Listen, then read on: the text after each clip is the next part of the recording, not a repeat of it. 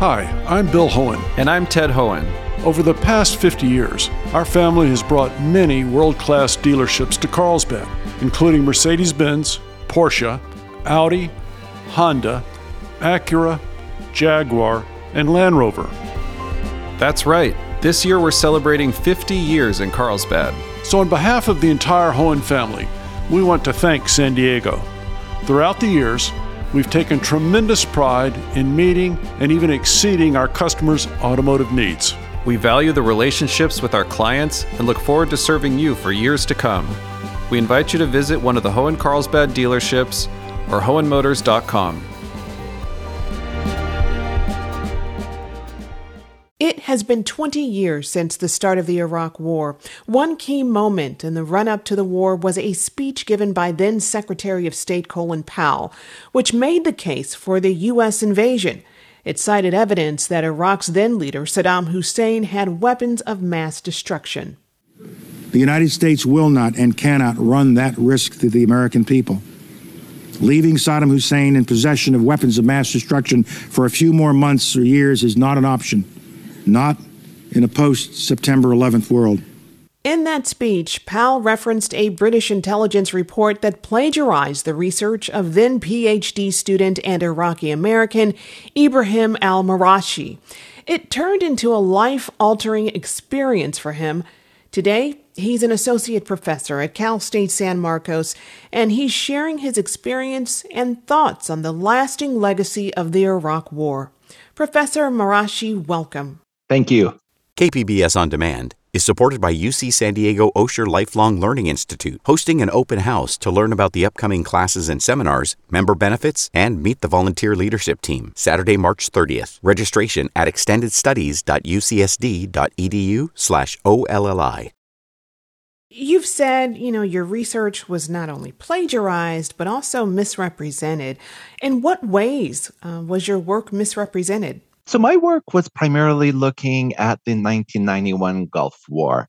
Not only was it taken out of context to justify an impending war in 2003, key words were changed to make the illusion that Saddam Hussein was working with terrorist groups like Al-Qaeda. So in my original article, I mentioned the Iraqi state had supported opposition groups to hostile regimes.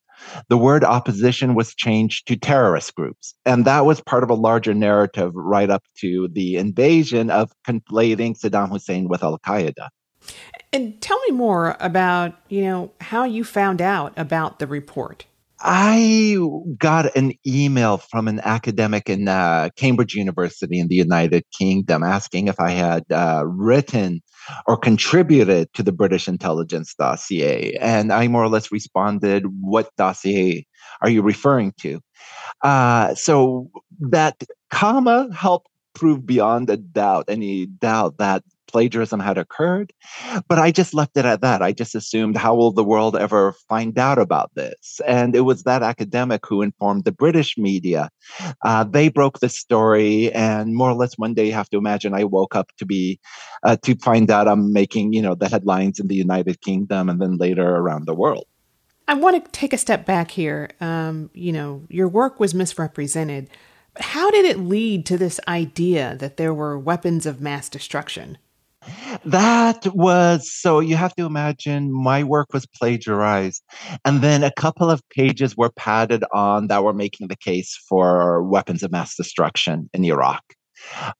So it was plagiarism, changing keywords, and then padding that document about weapons of mass destruction. My research at that time was more or less looking at the security services that kept Saddam Hussein in power. What were your feelings as the U.S. and allies invaded Iraq? Based on past experience, I remember when the U.S. told the Iraqis in 1991 to rise up against Saddam, only to be abandoned. The U.S. never came to the aid. That somehow this invasion would make a mess of things again. That was my primary message on the eve of the invasion. And more or less, my worst nightmares became realized. What do you think was the motivation behind that war?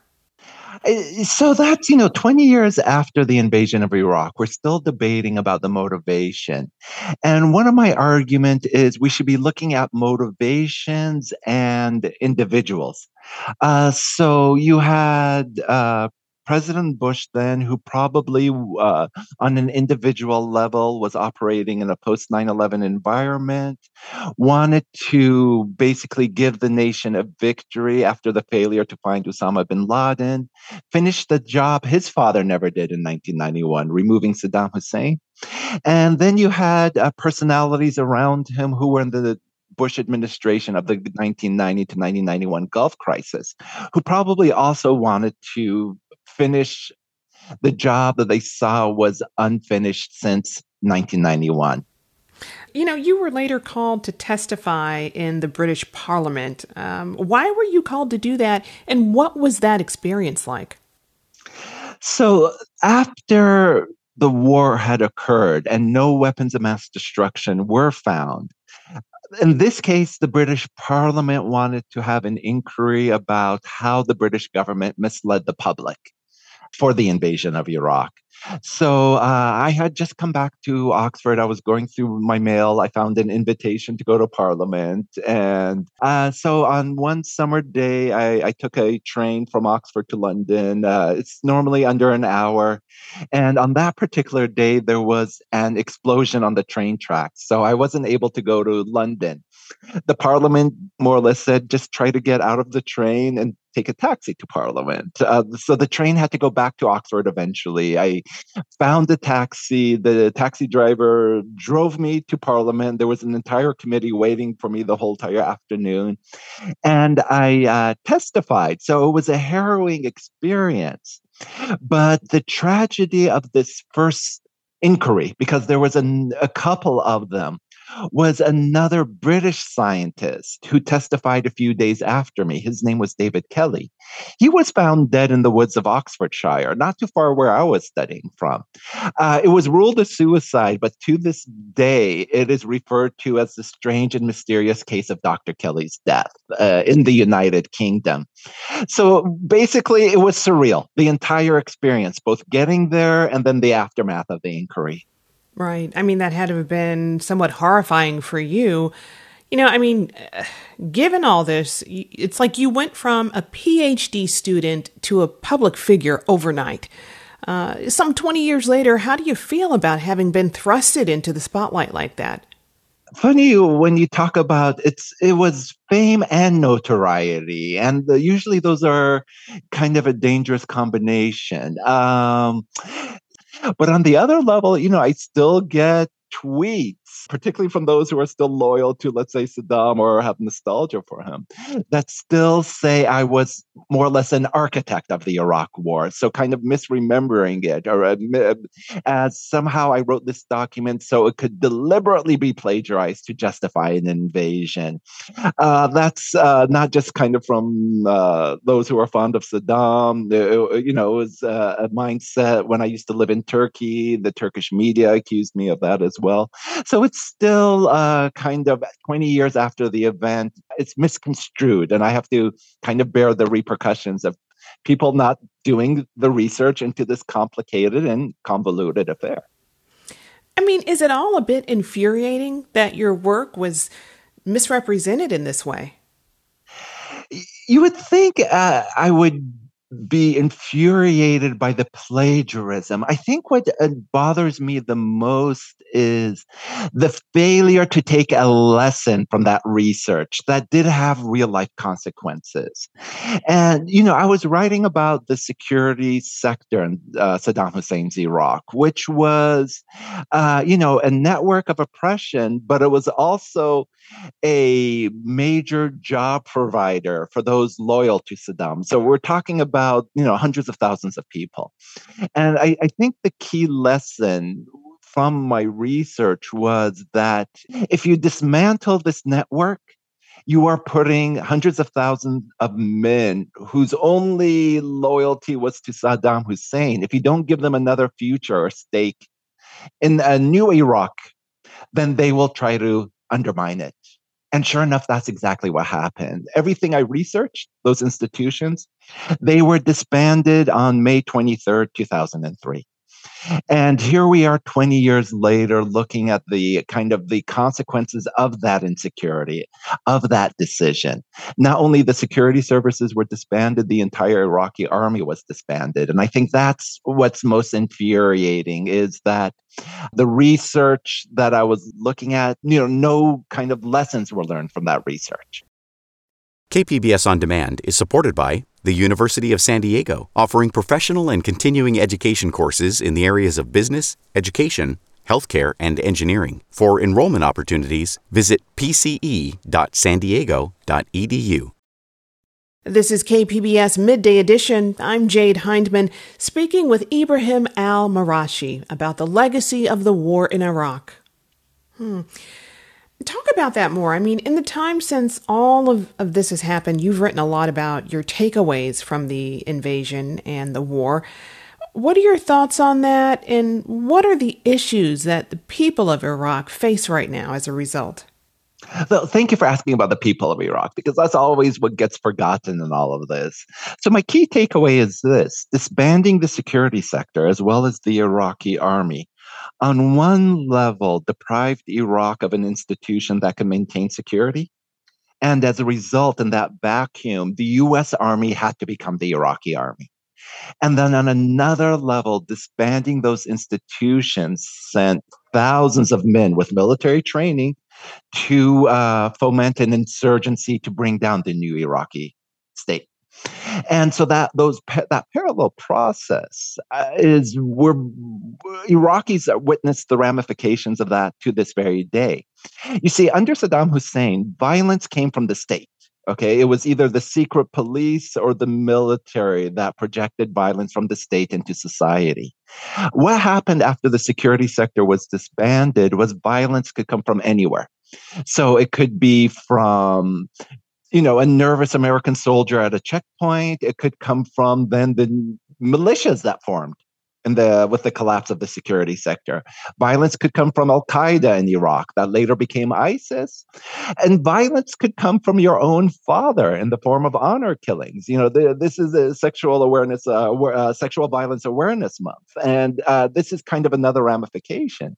Just simply fathers, brothers could get away with honor killings, knowing that there is no, police that are going to stop this. This is one of the ramifications 20 years later that is so important to stress. It sounds like obviously violence is a part of everyday life. What else are people experiencing on a daily basis? I think now going into the future, we talked about the last 20 years, going into the next 20 years, Iraqis are already witnessing climate change. Remember, this is an environment that is much more vulnerable. This is a place where in the last couple of years, you've had the hottest temperatures recorded in history since we've been keeping records. And so everyday Iraqis, what are they witnessing? More intense sandstorms, inability to get access to potable water. And I think this, with the collapse of the state as of 2003, doesn't bode well for Iraq's future. The displacement of farmers, people who make their livelihoods from the environment. We might see a confluence of that insecurity, human insecurity and climate insecurity coming together. If men can't make a living off the farms, often they join the militias. And when they get killed fighting the militias, usually then it's women who become head of households. And they are left to kind of raise their family, but also deal with the fluctuations of climate change. When America invaded Iraq, one of the reasons given was to free the Iraqis. Did America make good on that? So, there was a couple of promises that to the Iraqi people, they would be free from Saddam Hussein. To the Iraqi people, that was a promise. To the American people, this would end terrorism. Now, what have we seen for the Iraqi people is there's a refrain. They removed one Saddam only to have him be replaced with 50 other Saddams, or in other words, mini dictators. And so this could be a reference to anyone from the head of a militia to, a corrupt politician. And then this was the other paradox, was that this was supposed to be part of the war on terror. It was supposed to end terrorism. And in fact, what did it allow? It allowed an opportunity for a branch of Al-Qaeda in Iraq to morph into ISIS. It allowed for that branch in Al-Qaeda in Iraq to branch out into Syria. So on a couple of levels, the promises that were made, this was a war that resulted in unintended consequences. Iraqis still face violence. It's just much more diffuse. And also, in terms of a war on terrorism, it didn't do much to end terrorism. It also made it more diffuse.